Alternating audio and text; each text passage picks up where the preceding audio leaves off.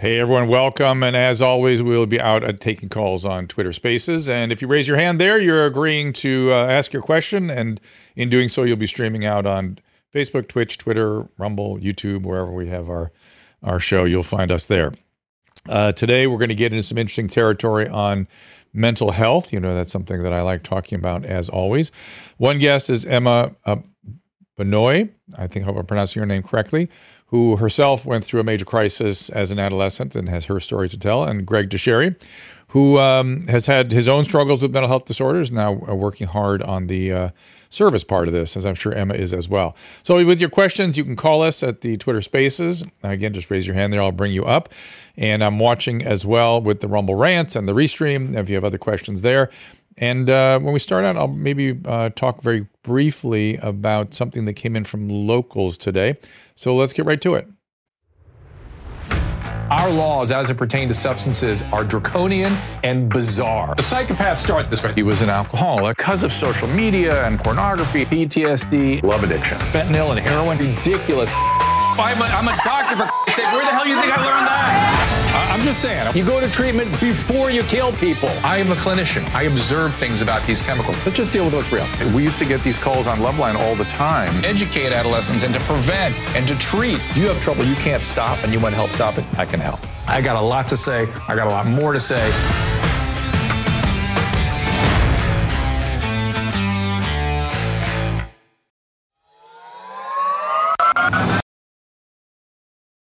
As I was saying, welcome. We appreciate you all being here.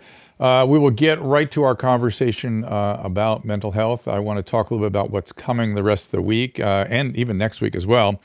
We have Ed Lattimore in here. We have Marina Cohen-Stein in tomorrow. And the following week, I'm bringing a urologist. I think she's coming in next week. Someone I don't think necessarily wants to be identified, but came in from locals, and she was talking about urology, gynecology, and sexual abuse, which I have to tell you, having 35 years on Loveline, 20 of those years were spent dealing with the consequences of sexual abuse, both from the standpoint of the sort of mishandling by the medical system, people coming in with pelvic pain and urinary problems like you're discussing, and from the repetitive behaviors associated with trauma, people's pickers being broken, so to speak, which is stuff we can get into great detail with. But I do have a female urologist coming in here to talk about that stuff.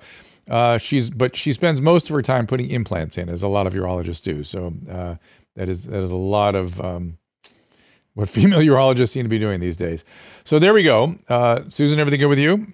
Excellent. Excellent. I had my ultrasound today. Oh, yeah. How'd that go? I guess I have a big uterus. I don't know. Well, did they read it in the room? It's like, no shit. I had triplets. No, they didn't. It's nothing. There's a tiny little fibroid. I don't think there's anything. So there was no thickening of the lining, which is what maybe, I was expecting. I don't know. She said the fibroid's not, she's not the doctor. Like, it's just the Right. Yeah. So they're really not allowed to talk to you very much about it. But we talked about, whenever I have a vaginal ultrasound, how it reminds me of when I got pregnant with quadruplets. And Yes. you announced, how am I going to put them through college? Right. I did announce that. The first thing you said. I still was traumatized by that moment. And thank you for being sensitive to my feelings. Well, I was like, how am I gonna carry I know it goes down as me being an asshole, but you're continuing to bring it up. And the fact that we pulled it off. I was in stirrups. I was a little. I understand. I was a little surprised. I had been sitting in the waiting room, reading a Newsweek, which was a magazine that used to be very popular, which was going on about the projected costs of 4 years of major university, and they were exactly spot on. And he penciled one in, and he got 4, and 3 made it. But they all made it through school. You paid for that. You also got them through graduate school, and they kept most of the money we saved for them. So we did it. You did a good job. You manifested it. The kids are great. They came out alive. That's what it took. Just thinking positively, and it all happened. That's all it took, everybody. Forget the never sleeping in the 18 hours a day of work. Working that 6 television jobs. Okay. But Susan, you also then very kindly, you'll text me horrible things during the day. And again, you did that today with somebody. I like to send you the good stuff. Yeah, somebody who saw me on Kill Meat's show. And I want to read this to you because it shows you how. I think it cracks me up. It's like people can always find something wrong with anything you say. But it's also how they don't listen. And if you listened, if you actually heard what I said, you wouldn't get anywhere near what this guy's saying. So I want to show you guys what I contend with all the time. So he says, at the end of Kilmeade's show, you joked about Olympian Simone Biles. I was not joking. There was no joke. She had been given, there was a sort of a joke to the story, which was she'd been giving a coloring book by a flight attendant, and she reported on it. She was very good-natured about it. Simone was, and they acknowledged their mistake. Oh, my God. Okay. About her height, I joked, which I did not. I said she is 4'8", which is, you don't realize how small she is and how small gymnasts are. Then he says, and under your breath said secondary sexual, whatever that means at the end of the show, like no one would notice. What I said was that it's very common for gymnasts not to have secondary sexual characteristics. Now, you're an asshole and don't know what that means. I'm sorry. I'm sorry for that. But secondary sexual characteristics are sort of the things that make females look female. They're called secondary sexual characteristics. And if you notice, gymnasts maybe don't have so much of that. Maybe not so much. They don't have particularly breasts. When they don't have hips. Not so much. And so it goes, so shameful. No regard for her feelings of sexual abuse with the Olympics. Like, well, what does that have to do with it? Now we're talking about the mishandling by her physical therapist. Oh, wow. Think of others besides your dark humor. Okay. Okay. Here's the deal. This is what Kilmeade goes through every day, though. It's what I go through every day, to be fair. Well, no, he was more of a Fox follower, so he didn't really like your whatever. The point is, people have forgotten how to read and how to listen. So in every time I am faced with somebody upset about something, it's never what I said. It's always what somebody heard. So listen carefully, everybody, or what somebody said I said. So I think it's really important to go back to your source and go, what did you mean by that? What were you actually saying? Maybe I didn't hear it correctly. That's all I'm saying. What amazes me is that they take time out of their day to find a way to contact you and then just yell at you. That's going to do something for the better good. What I said was, essentially, Simone was good-natured about it. It's really serious. Like, well, I can imagine she might have been upset, but she's 4'8". You don't realize how small she is. And because I was running out of time, I said, and gymnasts may not have, I said something like may have had significant secondary sexual characteristics, meaning hard to identify as an adult. That's all I was saying. And then we went on to the next topic, by the way. So you see how short people's triggers are. They do like a rapid fire on that show, right? Yes, where they ask you a bunch thing. of questions in a row and you just kind of keep it entertaining, you know? Thank you, Slapdash. I appreciate that. Yeah, it is never... I mean, Drew's out to insult people. That's what he thinks all day. Like, I'm going to insult a gymnast today because I'm insensitive. Because that's my goal. Like, God. Insensitivity is what I try to... And by the way, if I am doing something or off base on something, I'm very interested in hearing about it. I always like to adjust my position. We should send him over to After Dark and see what he says about that. Yeah, that would be interesting. Who knows?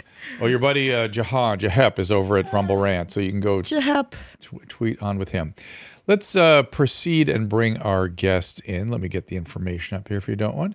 Yep, Emma Benoit was a cheerleader, popular cheerleader, supportive family, but was actually suffering from a depressive disorder. There was a suicide attempt, ultimately, that left her paralyzed, and she now raises awareness about the teen suicide, let's call it pandemic, which is really what it is. There is Emma's story there. And we'll also have, as a guest, we've got Greg DeSherry, I beg your pardon, Greg DeSherry. He himself was living in Hollywood, pursuing working in the entertainment industry, but was hospitalized with co-occurring bipolar and substance disorders. So Greg is now a youth empowerment expert, mental health advocate, and filmmaker. So let's bring them both in here. Welcome, guys. Thank you for joining me. Hi. You. So I kind of feel like we should start with Emma's story since it's kind of dramatic, and I just want to give you a chance to talk about it. And I would just say that both of you could not come along at a more important time. I'm sure you're aware in this COVID era, not just the anxiety and confusion around COVID that we've infected, particularly 8 to 15-year-olds with, who are now 10 to 17, or maybe even 11 to 18-year-olds, but we have blocked them from developmental milestones. We have deprived them of education, depending on which state you're in, and we've prevented them from having the kind of social contact and meaning that sometimes help kids reduce their risk of mental health struggles. But so now we're in this era, and Emma, a great time for you to tell your story. Yeah, I agree. I think the way that everything worked out is very fortuitous, and I attribute God to that all the way. But my story kind of started as early back as elementary school. When I was a little kid, I can remember having some pretty significant anxieties and never really understanding what it was. Mental health was not something, at least in my community, that was really talked about or emphasized. And just to be quite transparent, I hadn't heard the words mental and health used together until my own suicide attempt. So I was really in the dark with what mental health was and how it affects us. But my anxieties really started to take hold in elementary school. And then obviously, as I got older, things became more serious, more daunting, more challenging. And I never developed a set of coping skills. And I never developed even an understanding of what it was I was dealing with mentally and emotionally. So when it came to reaching out for help or, letting people in, I wasn't. I was completely sheltering my own feelings and thoughts because of the lack of understanding and because of the stigma. I was really trapped under that stigma for a long time. And I'm guessing, just the way you're describing the development of your disorder, there's sort of different kinds of anxiety disorders. You're describing what sounds like, and correct me if I'm wrong, an anxiety disorder that goes more towards obsessive compulsive disorder. So I'm guessing you had intrusive thoughts and rituals and all that stuff you went through. Want to talk about that a little bit? Yeah, absolutely. My anxieties, what started out as my mom has suffered with anxiety my whole life, and it was very apparent to me. We never went on trips. She never wanted to fly. We never went on a cruise. She was always very anxious fearful, mainly just fearful. And so that I kind of watched her experience that. And then myself, it was more along the lines of social anxiety, feeling like I have to check all these boxes in a group of friends, or I have to filter what I'm going to say before going into a conversation. So that's kind of what my anxiety looked like in the early days. But then obviously, as I got older, things became more troubling for me and they lingered on my head, and that caused the feeling of anxiety. You didn't have any of the prolonged rituals where you had to do things every morning before you could leave the house and all that kind of stuff? No, I wasn't. I wouldn't say that. I was not in that frame of anxiety. It was more along the lines of Got it. Self-conscious anxiety, if that makes sense. Yeah. Got it. And so you mentioned stigma, and I feel like we've done a lot of good work with stigma in recent years, and yet adolescents in particular are fearful of speaking out, right? They don't want to be different. They want to be, seen as, perceived a certain way by their peers. How do we get adolescents to be willing to talk about these things more readily? Well, I think the biggest thing that we can do is just normalize it as a whole. I think part of my experience and what the stigma really did to me and for me was the fact that I always felt like in the eyes of adults, I had to have it all together. I had to have it figured out. I couldn't struggle for a long period of time with something. I have to figure it out for the adults. And I think youth oftentimes get trapped into thinking that adults have this mentality that youth have it so much easier nowadays, and that everything should be, there is no reason for anxiety if you're a youth. That's the mentality that youth have when it comes to adults. So I think it's just a matter of shifting that mentality and normalizing this topic and conversation as a whole, and letting the youth know that anyone at any stage of life can struggle with a mental illness or anxiety or anything like that. Yeah, you're putting your finger on something very important, I think, which is that parents don't realize how much kids, well, there's sort of two versions of it. Kids generally want their parents to be proud and happy with them and about them, almost without exception. But in some family systems, and in particular, and I'm not taking aim at your family, and it's nothing unusual about what you were dealing with, but we live in the age of narcissism, and so kids are sort of extensions of parents a little bit more than they used to be, and a lot is asked of them, and that can be overwhelming, and the idea of not living up to that can be shattering. Absolutely, and that was something that really harped on me in my teen years specifically, was the fear of failure. I always just wanted to please mom and dad. I always wanted to make them happy and proud. And I knew that the behaviors that I was doing and my passions and interests weren't really things that would make them proud. So obviously self-consciously, that was a trigger for my anxiety. And I feel like that's common with amongst majority of teenagers, is they just want to please their parents, but it's a challenge. Excuse me. Let me bring, and I think I mispronounced your name. Is it Benoit or Benoit? Benoit. Beg your pardon. Let's bring Greg in here. Not unusual what she's talking about. I wonder what your thoughts are, Greg. No, I mean, you asked the golden question there as far as how do we get young people to get over that stigma. And I think stigma is often an overused word that kind of complicates things. But, we did a school presentation, a poll district where we did 5 schools in a day and did assemblies. And I would ask the kids at the beginning of every session was, if you were struggling, would you rather ask somebody for help, go to a professional, go to a parent, or would you rather just keep it to yourself? A good 80 to 90% of the kids said they'd rather keep it to themselves. Because they, and valid reasons from a kid's perspective, because people will look at them different. Maybe they'll get thrown in the hospital. They'll have to take medication. So we really need to address that issue because, you can have the greatest services in the world, but if kids aren't willing to say that they need help, then we're in trouble. Yeah.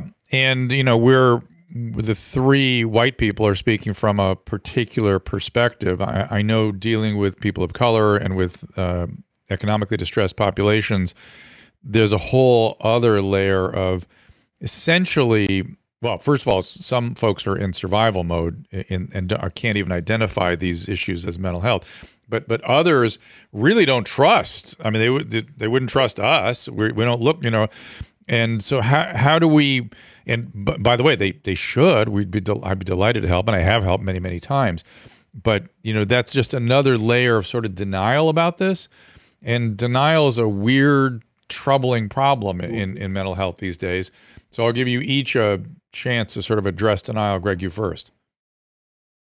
Yeah, well, I mean, it's something that happens on the parent level, like as far as, communities of color, oftentimes that self-stigma is even worse. They don't want people to think they're a bad parent because their kid has mental health issues. And, therefore, the young person doesn't want to be labeled as that. So, for my own recovery, the denial piece was just something really having to get over, because if that's not addressed, or you get to a point where you're really, knowing and truly believing that 1, you have an issue, and 2, that, there's something you can do to address that issue, you're not going to take the steps necessary to, heal and really begin that recovery process.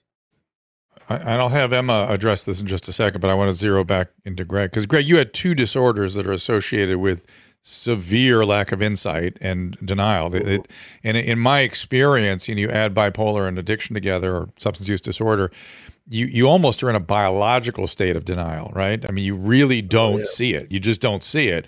And even when I would, hold the mirror up, patients go, I don't know what you're talking about.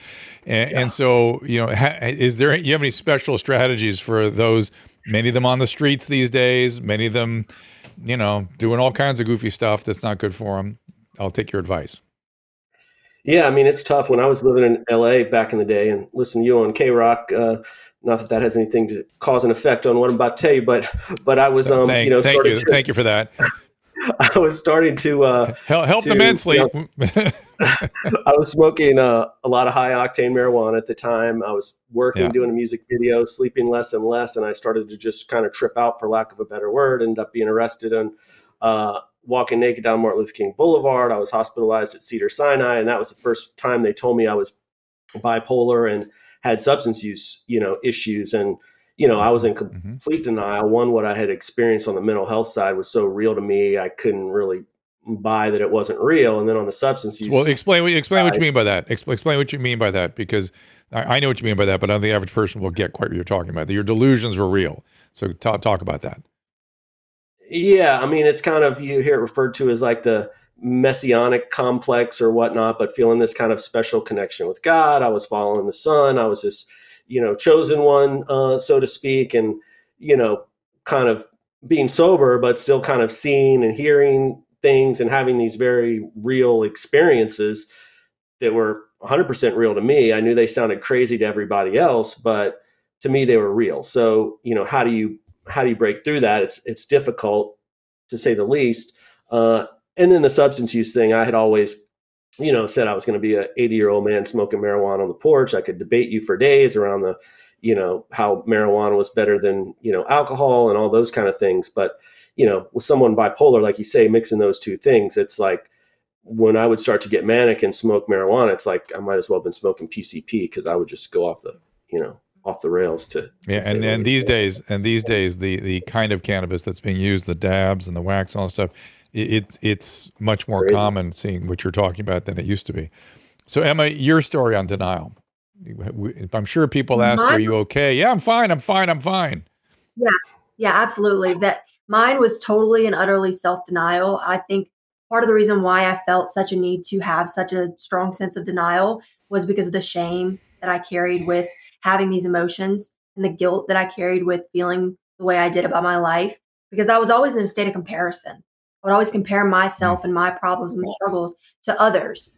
And so that really put me in a position where I felt immense guilt. I felt like, shame on me for feeling so poorly about my life.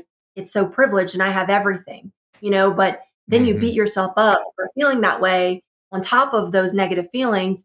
So my denial was honestly kind of like a protective mechanism for me, if you will. I kind of used it as my advantage to kind of keep away people and let people know, like, I'm untouchable.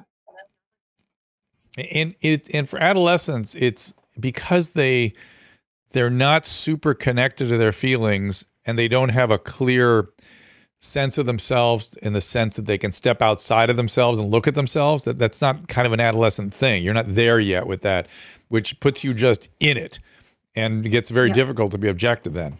Yeah. And Absolutely. How was your treatment, Emma? What did you do to get better?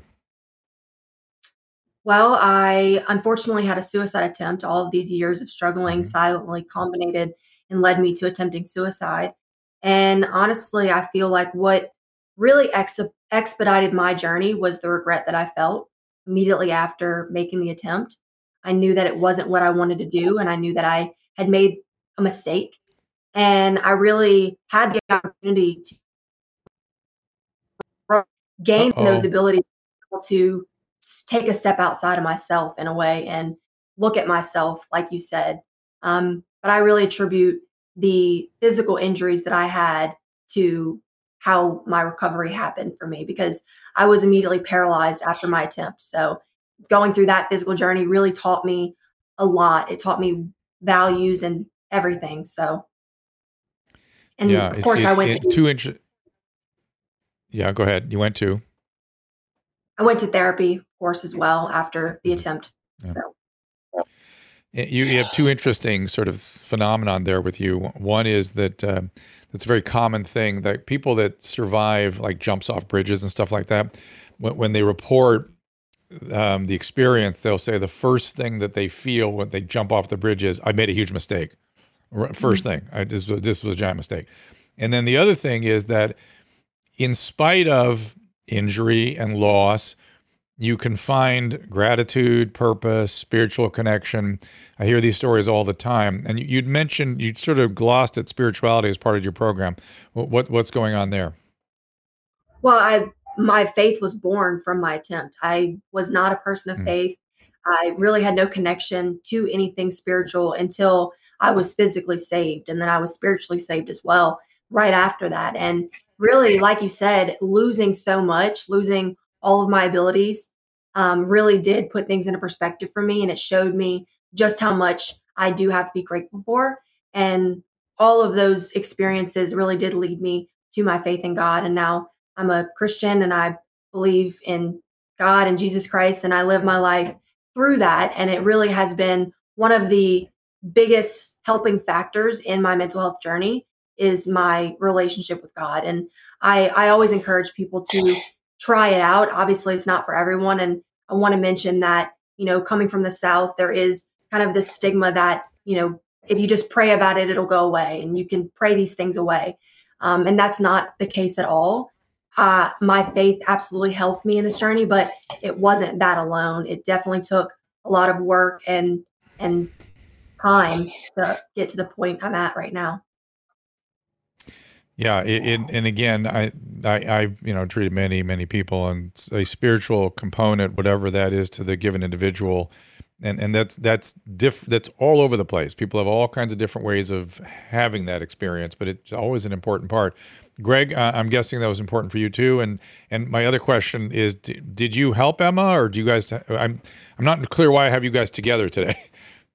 Sure. So I had been having the dream of working in film when I was in LA. All these manic episodes all started, the first few happened while doing film projects. So that dream was pretty much broken. And I started working in the mental health field and started a youth program nationally. And I, years later, got a camera and started doing little videos. I later connected with a guy, Kevin Hines, who was somebody who did jump off a bridge, the Golden Gate, and survived. And we had done a documentary and about 5 years ago, when we were doing a premiere here in Baton Rouge, and we were doing a panel discussion after the film. And my sister had found Emma online, and I reached out to her and asked her if she wanted to be on the panel. And so that's how we connected. I ended up, asked her if I could bring my camera to go, kind of prep her for the panel, and having no intention of doing another documentary on suicide, but just her story was so compelling. Sometime later, we teamed up to do this documentary, and we've just been on this journey, trying to use it to help spark conversations, help spark, enhancing suicide prevention efforts in local communities. And, thankful we've been able to do a good amount of that so far. Where can people see it? So right now we're just doing a community screening. So we're having both community screenings online and in person. Emma's doing quite a bit of travel. Basically with a topic like this, it's real beneficial and impactful to see it in groups.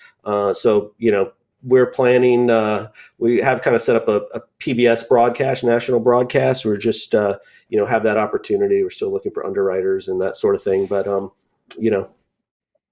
one day we'll have it on, streaming.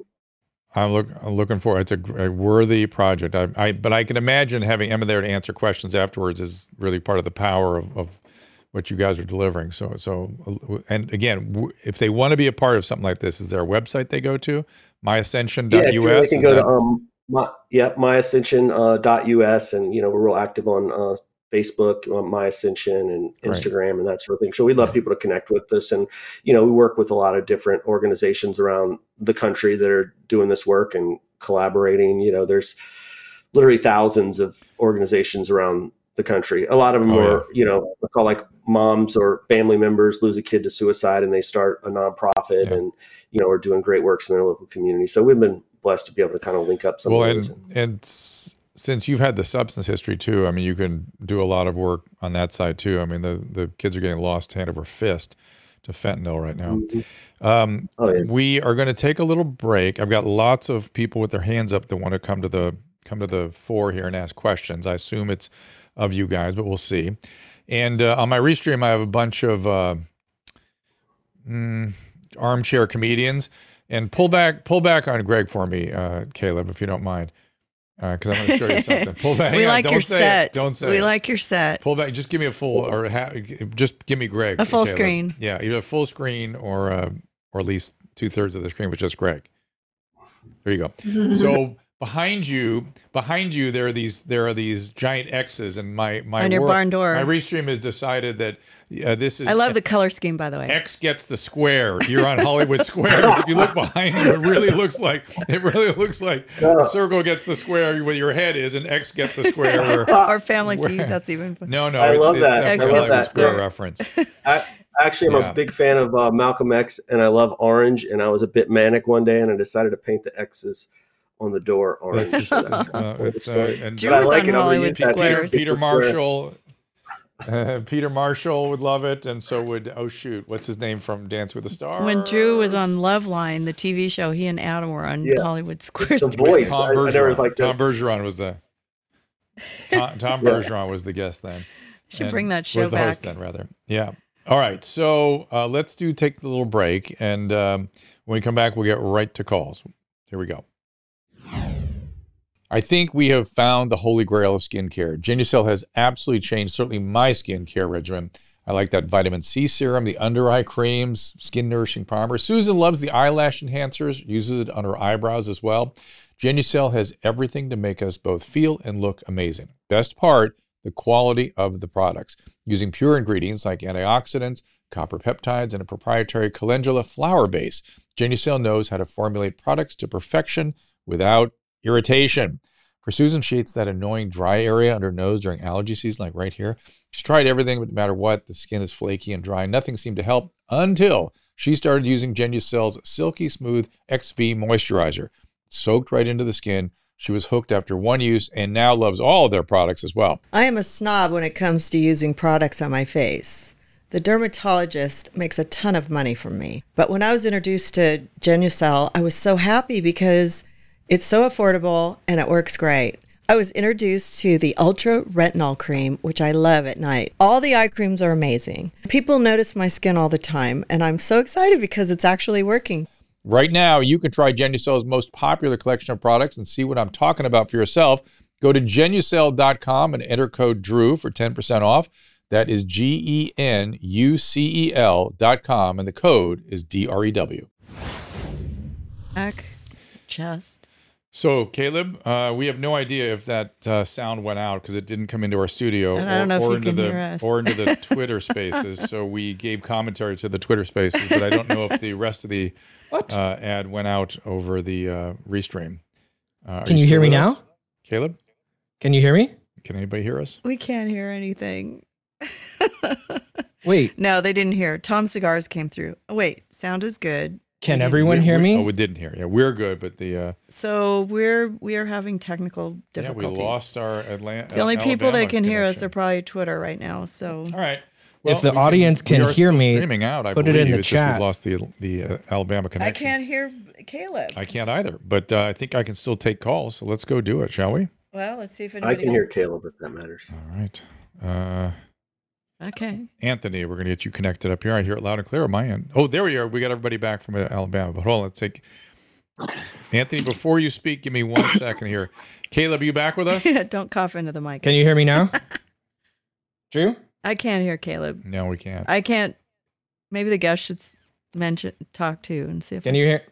I hear you. Oh, we see you now. Now it sounds very weird. But I can hear Caleb. We didn't get the commercial at all. We didn't get the sound on the commercial, and we did a voiceover for the Twitter Spaces. I know. That's so weird. I think the audience can hear me. Out, and go to drdrew.com. And we really can't hear you at all right now. But we hear our callers over at Twitter Spaces. So. Yeah, I can hear that. I can't hear the guest. Food. Uh-oh. Now everybody froze. And I'll get to Anthony in the meantime. Okay, Anthony. Anthony, go right ahead. Well, thank you, Dr. Drew. Thank you, Susan. You guys kind of hit a nail on the head with the suicide rate when it comes to like urbanized areas. Mm-hmm. I grew up in a mentality of you can't look to the next day. You're currently stuck in the here and now. Yeah. And growing up homeless, growing up with no money, we didn't know where we're going to eat. As a kid, that brings on so much trauma, especially, I mean, I had a very rough childhood, especially growing up in the Hispanic community.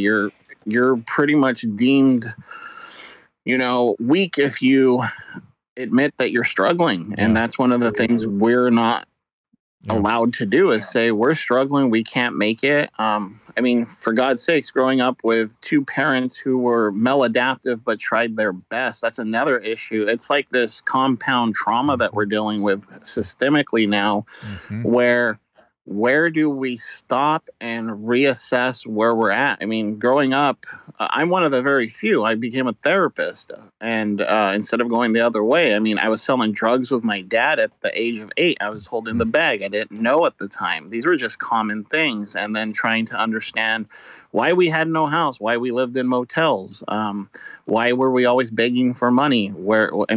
There's instances where I would grow up in a hotel or motel, and there wouldn't be food on the table. I'd have to go to the lobby, and it was like a mom and pop type of motel, and I would eat Indian food with the Indian family that owned the place because they knew I had no food. As you grow up, though, and nobody explains anything to you in the field that I work with my clients, that's the number one thing I do here is no one explained to us that this was not okay, that being not okay was okay. It was, you got to suck it up, you got to keep going on, and if you don't, you get left behind. It was adamant in school. You were not to tell anybody that you were homeless because you would be picked on. You would be targeted. You had kids that looked down on you, just like your guest said. The kids don't want to be chastised or outcasts in the school setting because many times that's where we find our solace is in school because we have our teachers. We feel safe. We don't have to worry about somebody coming to steal the bag that we're holding that has drugs. We don't have to run. But then where do we talk about it? And that's one of the things that I struggle with in the field is how do I get these kids to talk about these things? And one of the things I'm kind of coming to the realization that's hard to realize is we can't save everybody. We just can't. It's not doable. Well, let's get Greg in on this first, I'd say, because you're asking the question we all struggle with, and you're bringing up the issue of trauma, which we've not yet talked about, but that's a major issue in all of this as well. Yeah, you brought up a lot of, great issues. I mean, the trauma issue is huge, even today, even if you get people from a point to thinking that trauma is more than just what you get at war and recognizing sexual trauma and things like that. I'd seen something for a speaker where he was talking about, post-traumatic stress, but he was saying, which is what we talk about the military, but now we got so many kids that it's not post-traumatic stress, it's current traumatic stress. They're living in these, neighborhoods and environments that are riddled with drugs and violence and, parents that aren't great parents. And so, and that produces a lot of responses that are often mental health issues or things that present similarly. But I think what you were describing of becoming a counselor is so tremendous, and having more people from those communities as well as people with that personal lived experience is really crucial. And I know back from when I was in school, I think, and it's changed a lot over the years, but they would have this with kind of the code of ethics that you're not supposed to divulge anything about your personal life or experience. But I guarantee, in the work that you're doing, if you able to share a little bit with people that, where you've come from, where you've been, that's going to be tremendously beneficial for them. Because it's kind of the same thing with what Emma and I are doing, is sharing your experience to help others. Emma, you want to comment? No, no. Okay, good. I mean, that sort of says it all. And Anthony, thank you for the work you do. As you know, I'm a fan, and I'm a fan of yours too. I agree. I agree with Greg wholeheartedly that it's one thing to be careful in a closed setting with intensive psychotherapy with what you divulge about yourself, but if you're in front of a group of kids that are suffering and you want to reach them, you tell them your story. You go ahead and do that. I think it's completely impactful. And, did you think that Anthony is Anthony Brown? No. Oh no, I don't. Different Anthony. Yeah. Okay. No, we're the two other. You guys always get us mixed up with Anthony Brown and Anthony Garcia. I'm the psychologist or a psychotherapist. Anthony Brown is just the man when it comes to the man. But Anthony, he is the man. I love Anthony. Anthony Brown is the man. But Anthony Garcia, give a brief plug on your organization. Yeah, so we are the Spread Hope Like Fire. The Spread Hope Like Fire Foundation. I founded it to break the stigma on mental health. Anthony Brown is actually going to be on the podcast, thanks to Dr. Drew, connecting us. It's just us getting together and humanizing our humanistic struggle. That's one of the things too that I've noticed, that we can't break down all these issues with the mental health because none of us want to buy into the fact that we are in the human condition. And to buy into that, you have to agree you're going to have to suffer. Yeah, I completely agree. Not just suffer, but recognize that you are finite, biological. You get sick like anybody else, and the brain gets sick like any other organ. And yeah, it has a social and an interpersonal context, but it has a treatment also. Thanks, Anthony. I got lots of other questions I want to get to here. So this is Choose to Live, another organization. It sounds like we'll get her coming up here. I don't know who the speaker is. Go ahead and unmute your mic. Is it me that's on? It is you that's on. Hi, Emma. Hi, Greg. My name is Robin Walsh, and I am also a suicide survivor. So I have a question for Emma. Okay. I started a nonprofit called Choose to Live in Lee Summit, Missouri, and we are so blessed to be able to.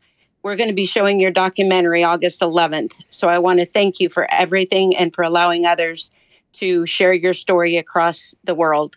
I have two questions. One, everybody that I talk to and share your story wants to know how you're doing with your walking. And then I personally have a question for you. When I advocate for breaking the stigmas and speaking out about suicide awareness, and I come across a family who has lost a loved one by suicide, do you have survivor's guilt? There are times that when I share my story and I share how grateful I am to be here after my suicide attempt at the age of 21, and now when I advocate, I sometimes feel guilty that I'm here and their child isn't. So did you go through a feeling of survivor's guilt when you talk and meet with these families who did lose somebody? Good question. Absolutely. I appreciate you for reaching out, and I'm so grateful that you are going to be showing the film. It means the world to me that you are using my story in that way to help others. And absolutely, I definitely had some survivor's guilt in the very beginning when sharing my story.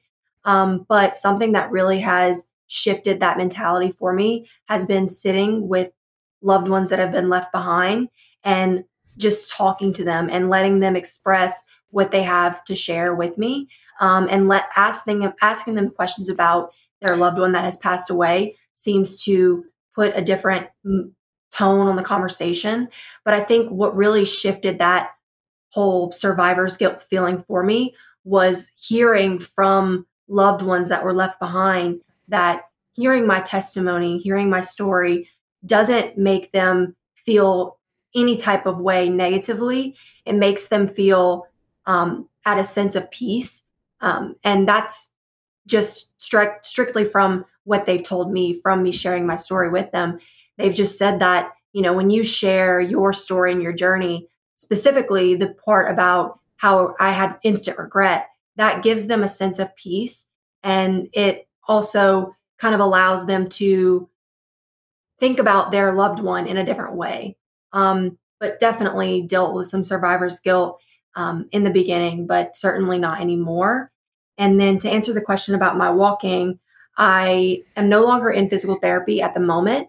And that's mainly because I have recovered to the point where I am comfortable with my life. I can walk my walker. I use my walker every day. The only time I use my wheelchair is out and about, like out in public and stuff like that for endurance purposes. But I have regained all feeling. I'm fully can feel every part of me. And I have regained full muscle activation in all of my limbs, minus my left hand is still paralyzed. But aside from that, I'm fully functional. I'm not able-bodied, but I have a disability, but I have a lot more abilities than I did in the beginning. So.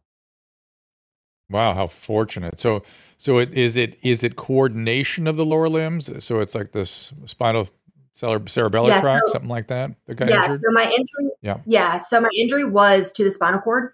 I had a blood clot form on my spinal cord pushing down from C5 to T2. And then after that, I suffered several strokes. So I'm dealing with the spinal cord injury and the stroke injury. Mainly just the coordination and endurance is the factor that has I'm sorry to ask such specific questions. I hope you don't mind, but it's fascinating to me. Did you have Did you have a tear in one of your spinal arteries or something? The stroke is so unexpected. Yeah. So I guess I should give some context. So my attempt was by firearm. I shot myself in the chest, and the bullet entered and exited through just below the base of my skull. And because of the entry and exit of the bullet, it caused a lot of internal bleeding. And that's what caused the blood clot to form on my spinal cord. And after that, I suffered strokes during surgery to repair the artery with a stent. But the blood clot was there for several days in the hospital. And they think that because of the time that it was sitting there, it was causing permanent bruising to the spinal cord.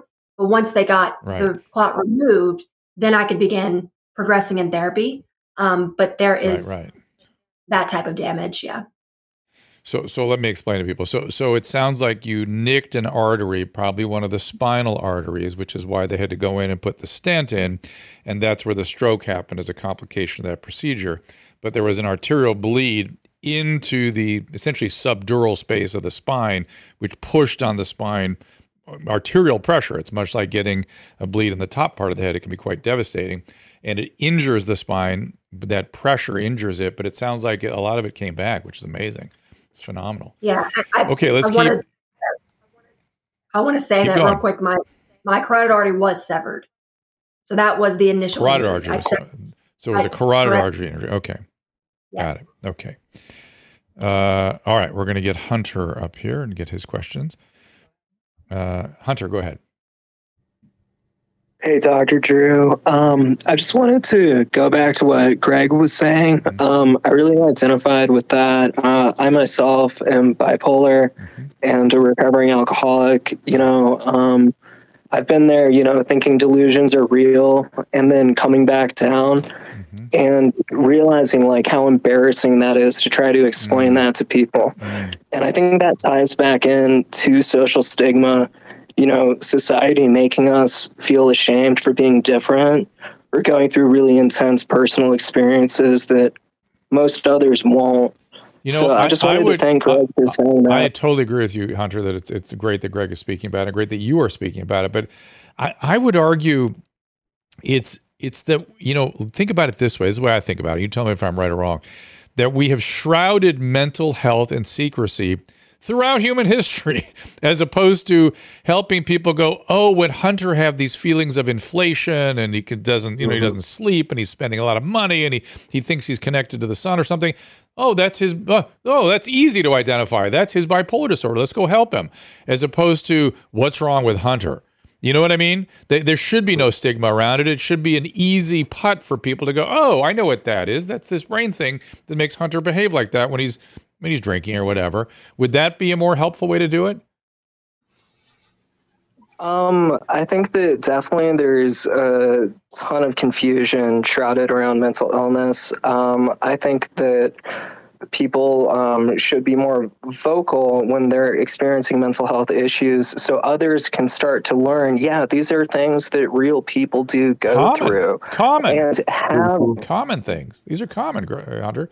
Well, Greg wants to talk. Let's get Greg in here. I see Greg chomping at the bit. Go ahead, Greg. No, I mean, I was trying to think of the name of it, but there was a documentary a while back that, in Western cultures, I mean, what you do is somebody experiences what myself or Hunter does, and, you put them in the mental hospital, you get them on psych meds. And, in a lot of other cultures, they kind of see that as a gift, so to speak. And it's like, they'll bring them in and nurture them and the shaman will talk to them and all that kind of stuff. Obviously that's more difficult to do in this society and day and age. And people, want to protect and kind of rightfully so. So it's not an easy, it's not an easy answer. Myself, was someone who wasn't like, hey, let me go check myself into the mental hospital. I was one that, the cops would come get me, put my hands behind my back most of the time, take me to the mental hospital because I had a family who had the wherewithal to get me petitioned and put in the hospital and that sort of thing, which, in reality saved my life. But, for some people that doesn't, work, and they find that very, demeaning and breaking people's rights and whatnot. So it's just complicated. It is complicated, but it isn't, because treatment works, and when people cooperate with treatment, they get better. And when they get better, they look back and go, who left me like in that shape? Who let me behave like that and stay in that shape when I was so sick? And let's remember, bipolar disorder, manic patients are more likely to kill themselves when manic than depressed. This is a misconception people have. More likely to kill yourself in a mania than in a depression. Very common. And addiction is a illness that progresses to death. You die of addiction, both life-threatening problems. And it'd be great to also consider you special and, and being a shaman and all those good things. I have no problem with that at all. But to let it, a fatal illness just progress is troubling to me. So that's my thing. Hunter, thank you for calling, buddy. You're fine. You're good. Yeah, I love working with bipolar patients and alcoholics and addicts because they're extraordinary and they're creative and they're smart. And to the fact that you have to feel marginalized because of those conditions is weird to me. So I'm sorry you have to feel that way. Well, thanks for your support, man, and thanks for giving me the opportunity to speak. Really appreciate it. You got it. Yeah, thanks for sharing that, Hunter. Drug use also cause the bipolar disorder? These are we're not getting into the nuances of diagnosis. They also they really fed the denial for me because I would for years was like, well, if the drugs really aren't a problem, if I just take these psych meds, I'll be okay. Right. I don't really need these psych meds if I don't do drugs. And it was just like this, really feeds that denial, which one of sponsors just told me. You literally, Susan, you literally, when you have somebody using. Yeah, I saw Paulina go through it. Yeah, but you literally can't tell either it's either or both or which causing what. You got to just kind of treat both. And then you see where you are. And the recovery is very similar for both too, other than and these are common things. Ilana, I think you've changed your picture. What's going on? Hi, Drew, and hi, Emma and Greg. So what I don't really have a question. It's more of a statement. My sons, I live in Palo Alto, and my kids went to the high school that had 2 suicide clusters in 6 years. The CDC did come out to investigate. And the problem is it's still continuing on. And, the schools talk a lot about mental health and support, but there's so much, it's such a multifaceted problem and issue. There's a lot of academic bullying by peers. There's academic requests from the parents. So it's just it's a very sad situation in an area that financially has support to be able to help. And then you're having the post-traumatic. Well, let me. I'm going to say something. Allow me to say something that I did. I was screaming earlier about this rapid fire story thing I was commenting on Kilmeade's show. But one of the things I commented on was Tom Brady being very fearful what money, his fame and money was going to do to his kids. And I knew people would react to that very negatively. They were extremely harsh on him, like, it's so horrible to have all that privilege and money. But what you're talking about, you're kind of talking in the same zone here, and it prompts me to say, mental health problems develop in all aspects of our human society. The one thing I will tell you, again, having worked at a psychiatric hospital for decades, was the very rich and the very poor were the groups that were overrepresented in the psychiatric hospital. They're the ones that had the most stuff going on. But it occurs everywhere. And because it's a school, Ilana, with privilege and resources, doesn't mean there aren't their own significant mental health struggles. Oh, there absolutely are. There absolutely are. And it's interesting how just, you see the ones, I don't know. Go ahead. And my kids have, Go ahead. Yeah, one of the things that I've seen real effective in wealthy schools and not so wealthy schools is just the the point of getting young people involved is being part of the solution. In our film, there's a group called Hope Squad that's has groups around the country, but it's basically that peer-based suicide prevention or just, wellness thing where this issue is so big. If the young people aren't involved, they're really on the front lines of this, suicide epidemic that's taking 20 young people a day in the United States.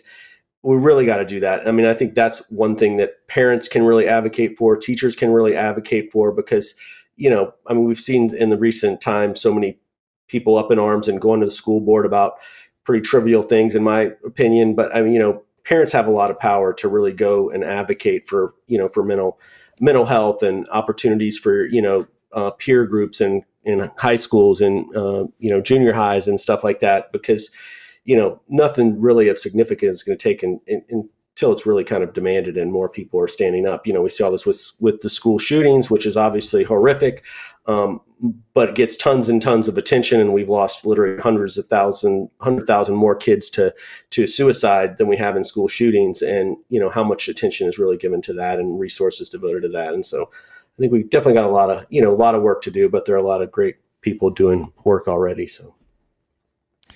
And Miss Kitty over in Rumble is saying, you make drug addicts of children by placing them on these meds. Then when they turn 18, they have full-blown drug addiction. No, Miss Kitty, the data shows exactly the opposite, in fact. And do not mistake a mood-stabilizing medication, a serotonin reuptake inhibitor, a dual agent, a benzodiazepine, a opiate, a psychostimulant. These are all extremely different categories of medication. Don't get me wrong, overprescribing is a massive problem. I'm totally with you. But the things we have to worry about are the psychostimulants, the benzodiazepines, and the opiates. The others, have sort of, again, limited efficacy in adolescence, but they do not trigger addiction. In fact, even Adderall, even the psychostimulants, when I started seeing the meth epidemic happening in the 90s and early 2000s, because I always thought cocaine would just wipe meth aside. There would not be a big meth problem. And so when the amphetamines came on, I thought, it's got to be the Adderall. It's got to be we're causing all this, much like Miss Kitty is suggesting. But I looked at that data very carefully and monitored it for years, and it's not so. It's not so. But I do feel that if you continue psychostimulants after age of 18, you can get into trouble if you have the genetic potential for addiction. But again, addiction is a specific disorder. You can't make, you can trigger addiction, but you don't make an addict. So, all right. So, Lana, anything else? Thank you for coming up. No, just to let Greg know, the students have requested and created and are demanding support and mental health support. And the school district and the parents are trying, but not to the extent of what the students want. So it's really interesting to sort of watch the whole thing. And my kids are out of the high school. They're older now. They're in their 20s. So, but I still feel very, like this was my school or this was my kid's school. Well, and again, all the COVID isolation and all that business made everything worse, I'm sure, right? Mm-hmm. A bazillion times worse. Bazillion times. That's a scientific term, right? Bazillion? Isn't that absolutely? So, we use it all of the time in my office. Yes. All right, a lot of thanks. Thank you. Okay. Let's see if we have time. We are running out of time here, guys. Shoot. A lot of people are wanting to ask questions. You can go a little long if you want. Yeah. Okay. Caleb, why don't you ask that question and we'll let both Emma and Greg answer your question. Go ahead.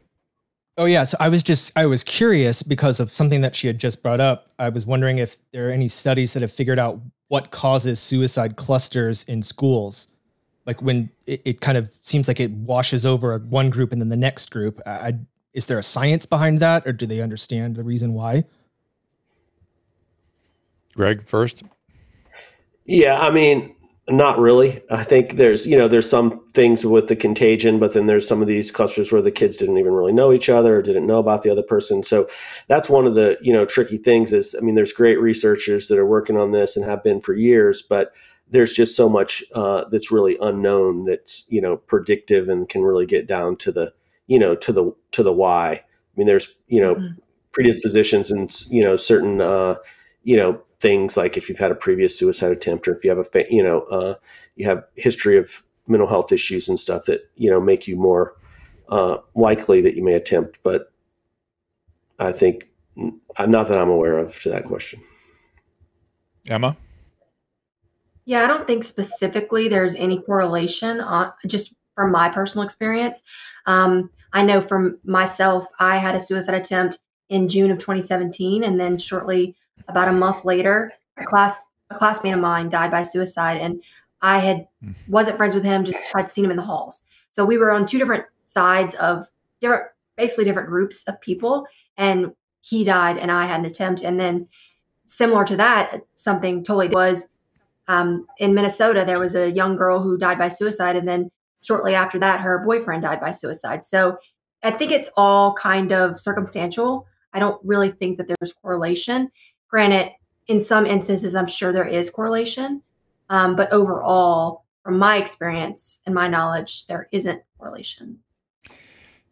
Both Emma and Greg are right in that it's complicated and you can't point at one thing, Caleb. There is contagion of human behavior, and suicide is one of the things that becomes a contagious process, but it's not as powerful as we might think. You could also argue that whatever the circumstances are in that community or at that school that set off the initial suicide were influencing other kids in that area similarly, or whether it was lack of access or lack of openness to the idea of getting help, whatever it is, there's a million different reasons in terms of the environment and in terms of the individuals that can go this way. You can, for males, they're more likely to complete suicide than females. There's that. They're more likely to use firearms than females. But the women have been catching up in recent years, and it's sort of equalizing to some extent. So it's very hard to know exactly what all the factors are for a given so-called cluster. But you'll see, kids cluster with eating disorder. They cluster with cutting. That just tends to be the way things do go. And it's easy to say contagion, but exactly what we mean by that is not entirely understood. Right. So I read about that, and it makes sense. It's just so strange to me that they haven't done any more like widespread studies to figure it out. It's like, well, they're constantly trying to figure it out. Trust me, they're trying to figure it out. What's the pattern to it? Yeah. In fact, I don't know if you guys are involved with this new mental health helpline, this 988 line. Have you guys heard about this? Mm-hmm. Oh yeah. Talk about it.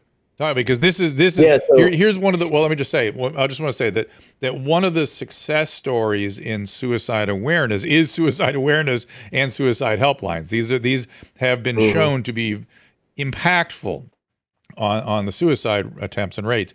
And now the government, I think wisely, is going, that worked. I wonder if we could do a mental health sort of emergency line, much like the suicide helpline. And that just got approved like last week. But Emma, you talk to that first, and then we'll have Greg talk about it. Yeah, 988, that just got approved, I think, July 16th. And that was huge from my perspective, because I can remember being a teenager and I had heard of the 1-800 number. Obviously, when I was in school, the song by Logic wasn't out yet, so it wasn't that big of a deal in like mainstream media. But I had heard of the number, but never would I have ever thought to utilize that number, especially not in a moment of crisis. It's just not practical. It's not realistic to think that a youth in their moment of crisis is going to remember to make that call and use that number. So I think having it in a 3-digit number, similar to how 911, we all know 911, right? It's universal. So right. I think converting it to more of a universal, very easy to remember. And you can teach your children that 988 is the helpful line. So I think overall, it's just going to be so much better and more useful in suicide prevention. I'm all for it, and I really am finally grateful that it's happened and it's finally come to fruition.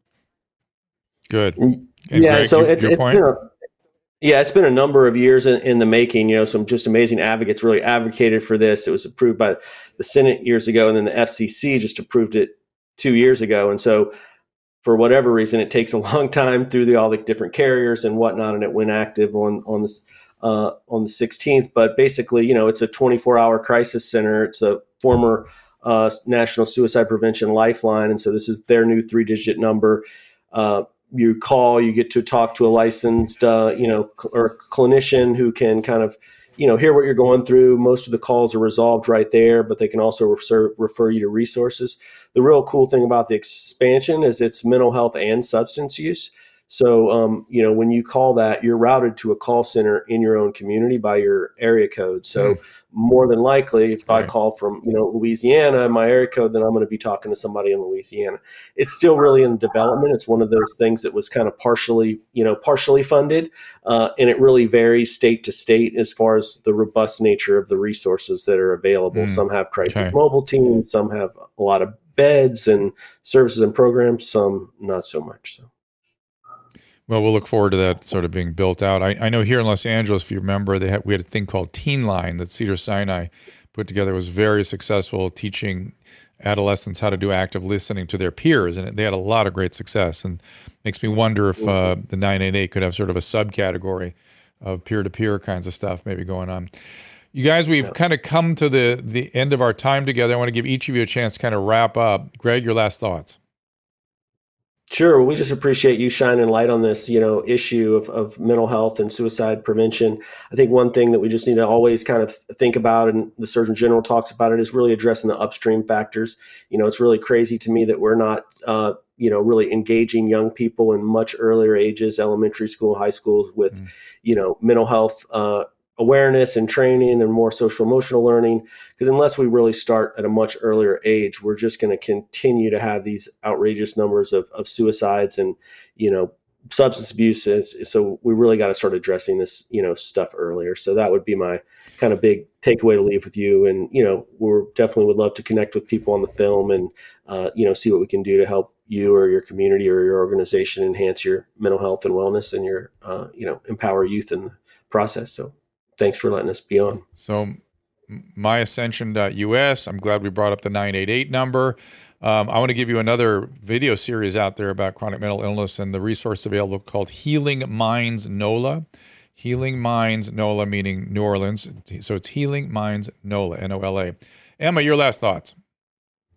I'm just so grateful and appreciative for this opportunity. Like Greg said, I knew that sharing my story was going to be a challenging journey, but it's certainly been one of the most rewarding journeys, mainly because by me sharing my story and sharing my testimony and my truth, it's allowed others to then step forward and get out of that denial that we were talking about and let other people know that they're struggling and to reach out for help.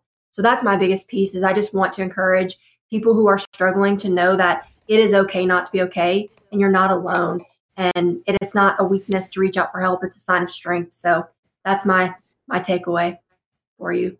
Yeah, I completely agree. And I appreciate you so much getting out there and making a difference. This to me is the problem of our time. This is, you want to even point at all the divisions in this country and all the acrimony and all that stuff.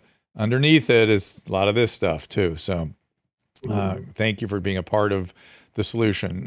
So we'll look forward to what you guys do next. Thank you, guys. Awesome. Thanks so much, Dr. Drew. Appreciate it. You bet. And coming up Thursday, Ed Lattimore. He's got some interesting ideas, a former professional heavyweight boxer, and now he's got some interesting ideas. He's just an interesting guy. I've seen him on Twitter for a long time.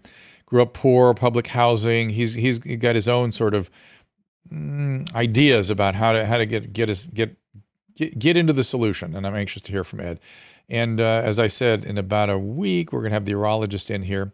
And one of our locals users was very interested in addressing the issue of childhood sexual abuse and pelvic pain and urinary problems, that kind of thing, which are exquisitely common. So, Susan, anything else before we say farewell here? Make sure you go to drdrew.com/shop and use the code Drew to get a discount on your bobblehead, everybody. There, I knew that was coming up here. She needs to move those bobbleheads. No. Where do we go? Store? They're so cute. Shop. drdrew.com/shop. We still, I keep saying this, we owe Leopold a visit here, and I think Harley or something. Is that who else is up here? Yeah, Leopold and Harley need to have their own visit, and we got to do that for them. We haven't been around, I guess. I know. We've been.